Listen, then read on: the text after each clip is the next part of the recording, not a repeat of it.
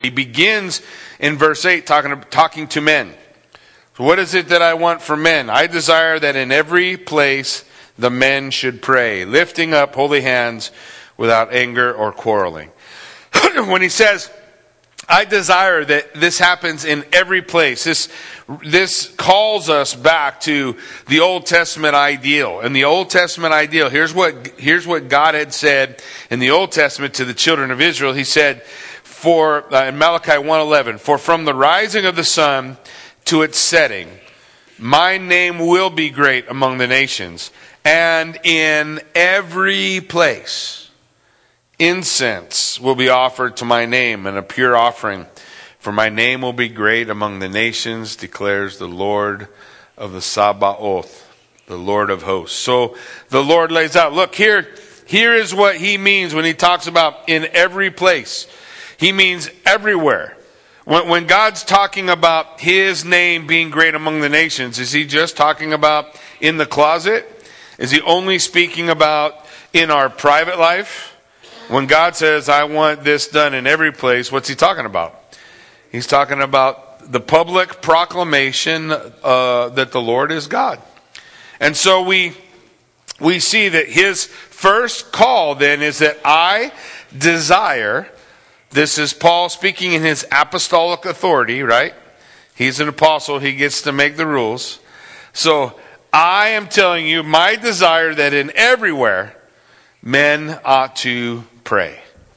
Now, whenever the church was gathered, what they would say, hey, we're going for, what do we gather for? Well, we gather for teaching, we gather for exhortation, we gather for prayer. So he's saying, look, I want men to pray. In essence, what he's declaring is I want men to stand up in opportunities to proclaim the name of the Lord publicly. So whether that's in a service, church service, whether that's on a corner, whether that's where you work, it doesn't really matter. He wants men to stand. And one of the, I would not say certainly, I don't think this is a frustration at Calvary Chapel Buhl. I think we're blessed. We have a lot of men who are willing to stand, and we'll see as we go into the next chapter that there's qualifications for that, right? As we talk about the elders and deacons and what that looks like according to the scripture. But as we look, we're blessed that we have a lot of men who say, yay, I want to stand and pray. I want to be a part of what's going on. So here's some of the things that he's setting aside this distinction for men that want to say, I want more. I want to step out and be a visible leader within the church. What's that look like? He says, I want you to be lifting holy hands. Now, there's a lot of things, a lot of symbol that we want to be able to understand, but ultimately lifting up holy hands is saying I'm outwardly and inwardly ready for ministry. For your hands to be holy, they had to be cleansed, right? We sing songs like "Give us clean hands," you know what I mean? So that the attitude of our heart is, I want my life to be a life like Paul would call, and we'll see in a later chapter as we look at elders, that you are above reproach. Lifting up holy hands is saying, I can lift up my hands because my hands are clean. You get what I'm saying?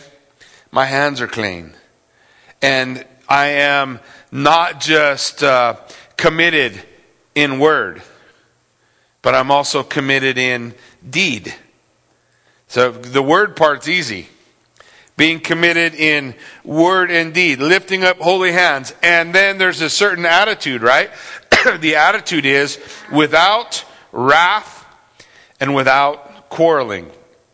So the attitude, the idea of wrath is a presence of anger. And if anger is present, it usually means something else isn't, right? When you're wrathful, you are usually not patient, kind, forgiving. All of these things are requirements to maintain a relationship in serving the Lord, right? This is fruit of the Spirit stuff. If I'm walking in wrath, the Bible would declare, right, that the wrath of man does not accomplish what? The righteousness of God. The wrath of man is not like the wrath of God. The wrath of God is a response of God, not a changing of his emotional state. God's never in a bad mood. He's always God. You and I, we get in a bad mood. If God brings his wrath, it's just judgment for man's sin. When man brings wrath, it's usually the loss of self-control. Right? You understand the difference? God doesn't lose his self-control. He maintains, he judges as he has declared he will judge, and he calls that judgment his wrath. You and I, we blow up. No? We have any blow-uppers in here? Yeah, so the Bible is saying, look, when you come and you're lifting holy hands, we want to do it without wrath.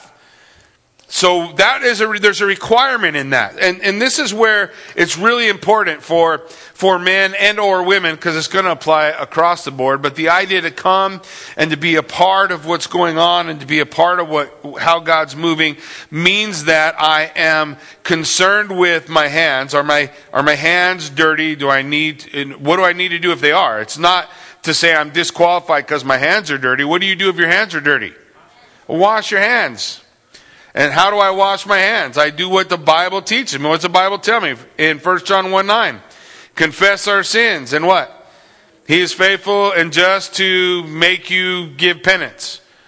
No, he's faithful and just to forgive you your sins and cleanse you from all unrighteousness. So if my hands are dirty, instead, I don't do it when I come up to pray. When do I do it? Before. Are my hands dirty? Lord, I need to wash my hands. Right?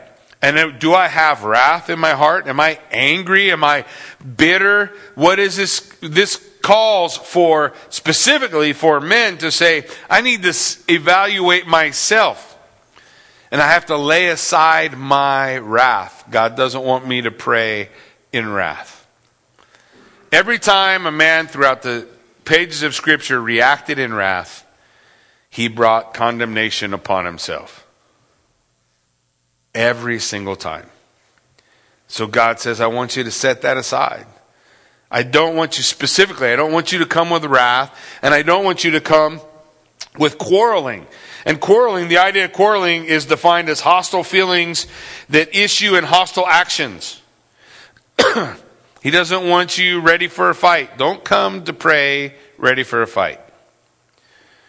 Don't be filled with wrath. Don't be looking for a fight. I want you to be ready inwardly and outwardly so that you're able, so that you're willing.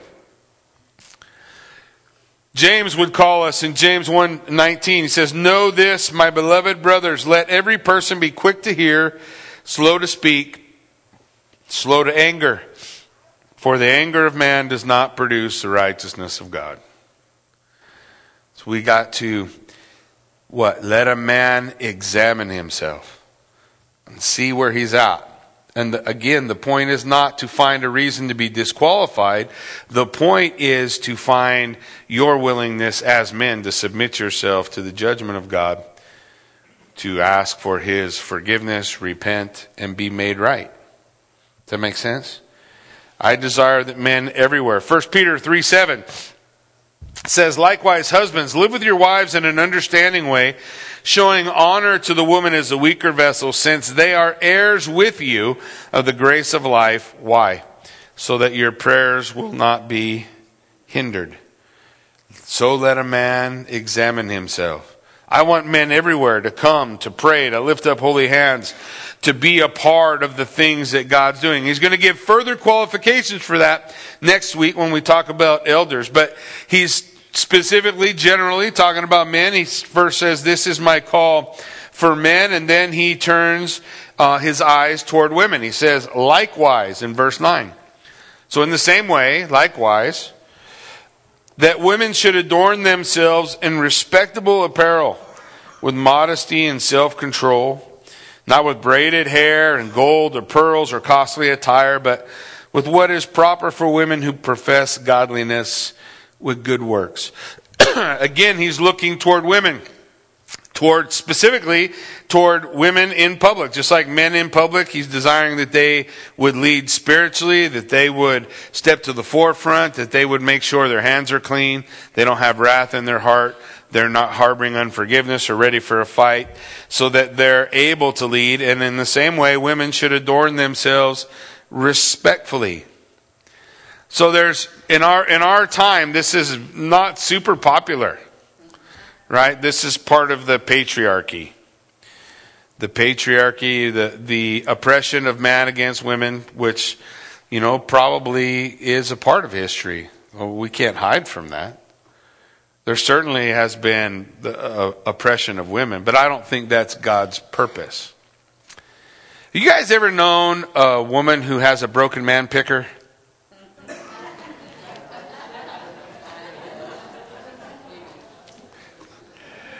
Every once in a while, I in jest may say,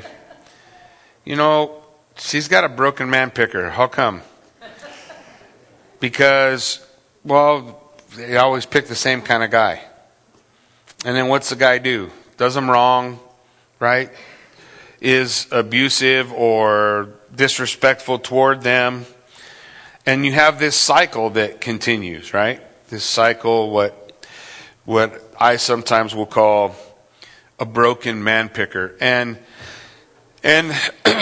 part of that for ladies is because in the same way that men need to be submitted to the Lord and to bring their things before the Lord, a woman needs to find her value in the Lord and not in something else.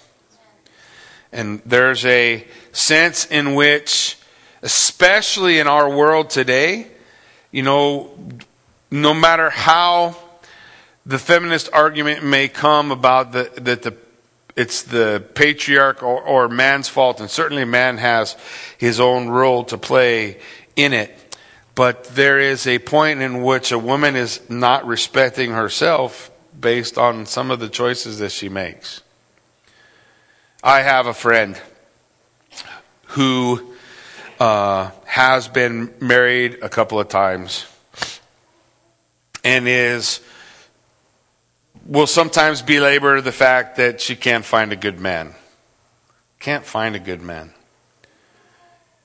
But sometimes I think, I don't know, maybe it's simpler for me, but sometimes I think because of a lack of respect for themselves and others, women bait hooks with the wrong thing. Women have a tendency, some women, not all, some women have a tendency to bait the hook with their own sexuality. And then they catch a certain kind of man. The man is attracted to the bait. And when we look at what Scripture is calling us toward, it's calling us toward an attitude of respect and modesty. And it's interesting because in Rome at the time, some of the same things that we experience in our world were going on then. There was a strong feminist movement through Rome. Women were finding themselves having the opportunity to fulfill greater and greater roles, and they were pushing against what were the cultural norms. Well, this is the cultural norm, so I'm going to push against that. And some of the ways that comes out is in the dress, what we might choose to dress, how we might choose to adorn ourselves, or how a woman may adorn herself. And so the idea here is Paul saying, this is going on in their world as well. And he's saying, look, women can spend a lot of time getting ready and preparing themselves, and I know because I'm married to one, and preparing themselves and getting ready before the mirror and looking at themselves. And one of the things I try to encourage my wife in is that I'm her mirror. And sometimes we make the world the mirror. You guys know what I mean? So the world says this is what is beautiful. The world says this is what's right. The world says this is what looks nice. And we're in this battle culturally with what the world says. And it comes in direct conflict with what God's Word says. God's Word says that modesty is beautiful. Not how much can I show, but being modest. Finding my value not in what the world says about me and how I dress, what I do with my hair or my makeup or all of those things. But what do I do? Am I finding my value in the Lord? And here's the real rub. Just like there's a real rub for the men, right? There's a real rub for the women. Are you or will you find your value in Him? In being what God says is beautiful. Did you catch what He said was beautiful? God said what is beautiful is a woman who professes godliness with good works. God says a woman who is following me, that's value is not in. Now, I'm not trying to say there's something wrong with certain hairdos or certain jewelry. There's a lot of cultural issues that are being brought up here. But one of the things that we want to recognize is that the thing that makes you valuable? Then it's not okay. If the thing that makes you valuable is the kind of clothes, the style of clothes you have, if it's the kind of hairstyle that you have, if it's the kind of jewelry that you might wear, all of these things, they are not the things that make you beautiful before the Lord. What makes a woman beautiful before the Lord is a woman who's submitted to God. What makes a man beautiful before the Lord is a man submitted to God. What is it that makes a man or woman in a place where God is not okay? Is pride. And pride is usually what pushes back against the things God says. Well, I don't want to have to do this. I don't want to have to follow this idea. Well, the idea simply is that we would dress with modesty and self-control. And self-control is going to be a theme that Paul's going to build throughout his epistles about what it is to walk in the Spirit. To control self. Anybody have a hard time controlling self? I have a hard time controlling self. If you want to see whether or not I'm okay controlling self, put me on a diet. I'm on a diet. The one thing that I want is a bowl of ice cream. I could go a month, 2 months without ice cream. Tell me I can't have it. You can't have ice cream. What do I want? I want ice cream. Tell me, you know what I mean? I have this. So I recognize that there are desires within myself that need to be curbed. For men, for women. One of the things that I think is interesting, especially in regard to dress, is the idea of having a concern for your fellow man. Now, that's not very popular right now either, because all men have toxic masculinity and we should just beat ourselves in the head with 2x4s. But in the long history of mankind, beating men in the head with 2x4s still does not get this out of their head. Just so you know. And part of what God is going to ask man to do, He's going to ask man to be the protector of woman, the shield bearer. And we'll talk about men's failures to do that. And part of what God's going to ask women to do is what? Get behind the shield. In the shield wall in ancient battle, the place where you were relatively safe was behind the shield. The place where you were not safe was when you got out in front. So God's saying, I want the men in front with shields, and I want the women behind the men. Caring for one another. Caring for one another in what God is asking, how God is moving.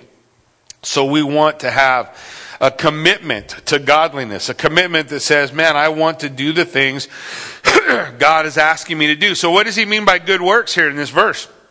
In Titus 3:8, he says, this saying is trustworthy, and I want you to insist on these things so that those who have believed in God may be careful to devote themselves to good works. These things are excellent and profitable for the people. So God wants us to do good works, right? Specifically here, he's talking about women not being focused on outward appearance more than on godliness and good works.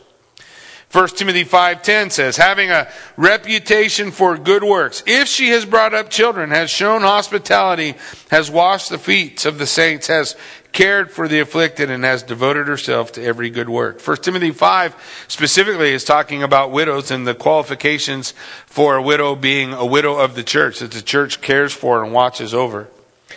And he describes her good works here. And he says, if she has brought up children, bringing up children is not a demand for good works, but if she has, that's good. Has she shown hospitality? Has she cared for other saints, other believers? Has she cared for the afflicted, the sick? Has she devoted herself to every good work? This is a description of the good works that God may be talking about, and directly from the same author, Paul, here in 1 Timothy 5. In 1 Timothy 6, he says, they are to do good, to be rich in good works. And then he describes it, to be generous and ready to share. Generosity, a willingness to share the things that you have.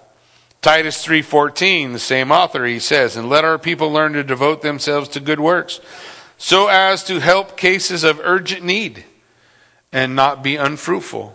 Good works. When there's an urgent need, an urgent situation that you may have the answers to. These are the kind of good works that he's talking about. So what Paul is saying for the woman, hey, don't worry about how you look on the outside.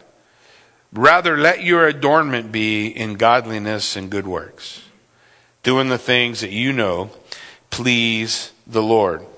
And then the last thing that we're going to look at is our attitudes reveal whether or not, hey, do I have support for God's direction in leadership? In verse 11, he says, let a woman learn quietly with all submissiveness. I do not permit a woman to teach or exercise authority over a man. Rather, she is to remain quiet. Now, in our culture, this seems a little severe, right? So I want you to understand what he's saying. When he says, I want a woman to learn quietly with all submissiveness, he's asking for a woman within the church to be willing to accept the role of learner. For example, here's a great example. You guys remember Mary and Martha? And Martha was busy doing the work, right? She was a little bitter because Mary was where? What was she doing? Learning. Jesus said, I'm not taking that from her. She has chosen what? The better way. Yeah, that's good. I'm not taking that away from her. So here what Paul is saying is I want women to accept the role of learner. A learner, the role of learner within the ancient world was described as one who was quiet and submissive. Why? Because they are receiving from the authority. The authority would have been the rabbi, the teacher. So the idea of quietness is not that you can't open your mouth, you can't ask questions, you can't talk, it has nothing to do with any of those things. It just means, will you accept the role of learner? And learner listens. Right? And that's the point that he's making. It's not about, maybe you've heard before, they divided men and women were shouting questions back and forth. Nobody knows if that's real. Nobody knows if that really happened. But what we do know for sure is no matter whether you were a child or a man or a woman, if you were a learner, that you would have been described in these terms: quiet and submissive, to hear, to learn from the example of the teacher, to follow that example. So the call is, let a woman be a learner. Are you willing to be a learner? Some people, you ever try to teach somebody who doesn't want to learn? We got any teachers that will admit they're teachers in church today? Oh, we got a couple teachers. How frustrating is it to try to teach somebody who don't want to learn? Man, that's crazy, right? So the point is, the hardest person to teach, for anyone to teach, I don't care whether you're a coach, whether there's somewhere in your life you've tried to teach someone else something, and it's hard to teach someone who won't learn. So the call here is, in God's design for leadership, will a woman be a learner? In verse 12, I do not permit a woman to teach or exercise authority. Those are two specific issues we're going to talk about in chapter 3, which set apart the elder from the rest of the body. So when Paul says, I do not permit a woman to teach or exercise authority, he is specifically saying, I do not permit a woman to be an elder, to exercise authority. Now, just as an aside, part of the church, a lot of churches are governed a lot of different ways. We are not normal Calvary Chapel. I'm as normal as I can be anyways. And if you've been around very long, you know that I'm not all that normal anyhow. But one of the things that I specifically like about Calvary Chapel is the right to be autonomous. Meaning you can set up government how you want to set up your government. They don't tell you that thus this is the way thou shalt do government. Now, our government we have chosen as a body to be elder-led. So we have true eldership. When we make a decision, and it drives the elders crazy, but one of the things that demand might be too hard, but one of the things that I demand, without saying demand, give me another word, I don't know. One of the things I require, is that softer? Is that we all agree. And this is the same way I do my marriage. So the same way I do my marriage, just for you men out there who maybe are struggling with the idea of what is it to lead. Well, one of the things that Jesus describes to us in leadership is servant leadership, willingness to serve others. He came to serve, right? The God of all creation came to serve. That's mind blowing. When I lead my family, my household, which currently is me and Kathy and Joe. So I lead my family by this tenet that we agree or we don't do it. And we might table it for 6 months, or we might table it for a year, or we might table it however long it's got to be tabled. But if we're not all together, if Kathy and I do not agree, we don't see eye to eye, then whatever it is, I don't do it. Because the same Holy Spirit that God has given my wife, He has given me. And the Holy Spirit's not going to give us two different things to do. He's not going to say A is true and then A is false. That won't work. That's contradiction, right? So if the Holy Spirit's leading us, He'll lead us unified. Do the same thing within the board. And which causes us a lot of consternation. And some people may say, why does it take the board so long to do things? Because we got to agree. Which usually means we got to argue and fight and kick and scratch and figure out what's going on and pray and seek the Lord and ask God to change hearts, and until we get to that spot. But that's important to me. Why? Because the scripture would say, choose men full of the Holy Spirit. If an elder is a leader within the church and the ability to be authoritative in teaching, which we're going to see in chapter 3, that an elder is able to teach, right? And that he has authority over the body, then that position, according to what Paul is saying here, my reading of 1 Timothy chapter 2, is only to be held by a man. Doesn't mean women can't teach, prophesy, or pray in public. It means she can't teach or have authority. That's a direct correlation to eldership. Does that make sense? So now how that's applied, different people do different things in different ways. Some people would just say, I'm going to keep myself out of any gray area and I just won't have a woman teach Sunday morning or whatever case. But the Bible specifically talks about women teaching, the older women teaching the younger women teaching women. The Bible specifically talks about women teaching children. The Bible specifically talks about women prophesying. The Bible specifically talks about women speaking in tongues and praying in the church gathered. So those things are all good. It's all good. But what Paul, as an apostle, says is a woman can't be an elder. Because God wants man to take the role. Does that mean a woman can't be as qualified as a man? No, not at all. What it tends to mean is because man screwed this up, and God's like, you're going to get it right before I come back. You're going to accept the role of authority. And here's the reality. A woman will never stand before God based on what was done. But a man will. A man will stand before God on how he led his family. Whether you chose to lead or not is irrelevant. You will stand. And there's specific reasons. We're looking at them real quick because I'm already out of time. But in verse 13, he's going to give 3 reasons for his judgment here, okay? So again, I want to emphasize 12. I do not permit a woman to teach or exercise authority over man. Specifically, in the very next chapter, he's going to point that specific role to an elder.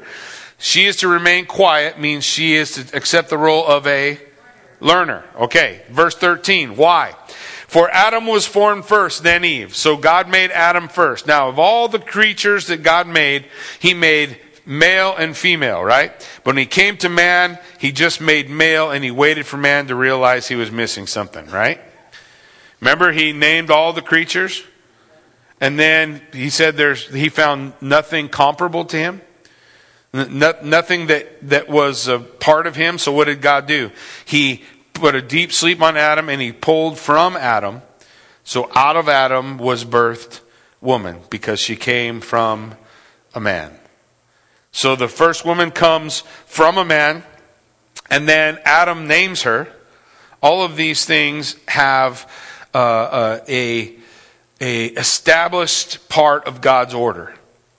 So doesn't make one better than the other, has nothing to do with value in any way, but it does have to do with God's order. What is God's order? That he wants man to protect. Because the very next thing he talks about here is what? Verse 14, Adam was not deceived, but woman was deceived and became a transgressor. So Adam was not deceived, but Adam was with Eve. What was Adam supposed to be? Shield bearer. That means your job, Adam, is to protect Eve. She came from you. You're responsible for her. You get what I'm saying? So Adam, you're supposed to have a shield. So when that slippery little serpent comes, and I know we have this, so many traditions. The word for snake is probably better translated as shining one. The snake probably was an angel, which is why Eve's talking to this person, which makes a little more sense than the snake. But we'll see some of the pictures as we go on. Certainly there's something within the judgment, right? You're going to have to crawl on your belly. Part of the idea is that judgment is denying access that an angel once had in the heavens to now on the earth. So there's certainly some things to talk about, but I don't want to get too sidetracked on it. The idea, this serpent comes and talks to Eve, and Eve talks to him, and Adam just sits down and watches TV. He can't be bothered. The bears are playing, and he's not paying attention. And the next thing you know, his wife is making a deal with the devil, right? And then she eats, and then Adam goes, "Oop, oh, you shouldn't have done that." Yeah, where were you when you were supposed to lead? You're supposed to protect. You didn't do it, Adam. And God's still calling for that. Protect. His design still is to cover. So when Eve was deceived, don't read this wrong, who gets the blame? That's right. When God comes and finds him, he says, Adam, what have you done? And Adam goes, the woman you gave me. So who was responsible? Adam was responsible. Now judgment came down upon them all. Right? God's judgment. And Paul recognizes this, so he goes to this last section of this last part of verse 15 where we're going to wrap things up. Yet she will be saved through childbearing. She is singular. That points toward Eve. If they continue in the faith, points generally to women. You have 2 different uses of pronouns. And so there's 2 ways of looking at this. So I'm going to tell you both of them, and you guys can pick what you want, and I'll tell you what I think. One is that she will be saved through childbearing as a point to the birth of Messiah coming through the woman, not through the man. So the woman is the one through whom Messiah will come. The first mention, proto-evangelicum, is a fancy term for the first mention of the gospel from Genesis 3:15. Or 3:16. So they say that she being saved through childbearing is talking about the birth of Messiah, through which will come everyone's salvation. And then generally for women, the idea of walking in the faith, right? If you stay in the faith, you're part of the faith. You persevere, you finish the race, you're good. So that's one interpretation. I don't really like it. So I have an alternate. In Genesis 3:16, it says, to the woman, he said, I will surely multiply your pain in childbearing. In pain you will bring forth children. So the idea for me of childbearing, that she will be saved through childbearing, that the idea of childbearing carries the idea of pain. There's pain involved, right? And yeah, that's what my wife told me. Yeah, while she was pulling my lip over my head, right? So there's pain. There's pain involved. And then in 1 Corinthians 3:15, there's a structure in this sentence that's I think is why some people wrestle with it. So let me give you the structure. The structure of the sentence is, yet she will be saved through childbearing. That's weird. What does he mean by that? Saved through childbearing, like your salvation comes if you have kids. What's he talking about? 1 Corinthians 3:15, the same author uses the same structure. Paul wrote both books, and he uses the same structure in the sentence in 1 Corinthians 3:15. It's a little more clear. In 1 Corinthians 3:15, it says, if anyone's work is burned up, he will suffer loss, though he himself will be saved through fire. Well, it's not the fire that saved him, right? He'll be saved in spite of the fire. The fire is the judgment. So our works being burned up means, for whatever reasons, our what we built with was not gold and precious gems, which gets better in fire. It was wood, hay, and straw, which gets burned up in the fire. So salvation comes in spite of the fire, in spite of the trial, in spite of the struggle. It's possible when you go through this text, and prior to getting into the discussion of elders and deacons in the next chapter, that we start to think, God is against me. This curse is more than I can bear. And so what God wants us to understand through what the Apostle Paul is saying is, no, the curse won't be an obstacle to your salvation. It won't be in the way. Just as man should be saved through, as in passing through fire, which is his trial, the hindrance that's in his way, in spite of which he escapes, so also she shall be saved through, as passing through her childbearing, which is her trial, her curse, not a means of salvation, but hindrance in the way of it. So my idea is that the idea of she'll be saved through childbearing, that's referring to God's curse, because we're talking about Adam and Eve and the things that happened with them and the curse that God brought upon Eve. But that the curse, while is a hindrance, she will be saved in spite of that hindrance, in spite of the curse. Man, the same way, is saved in spite of the curse. God made a way, right? God has provided a way of salvation through Jesus Christ our Lord. So what is important then, that last part, if they continue in faith, love, holiness, and self-control, which are all evidences of the reality that what you say with your lips is true in your life. Does that make sense? So it's not that I have to find a way to have sincere faith, sincere love, sincere holiness, and sincere self-control in and of myself.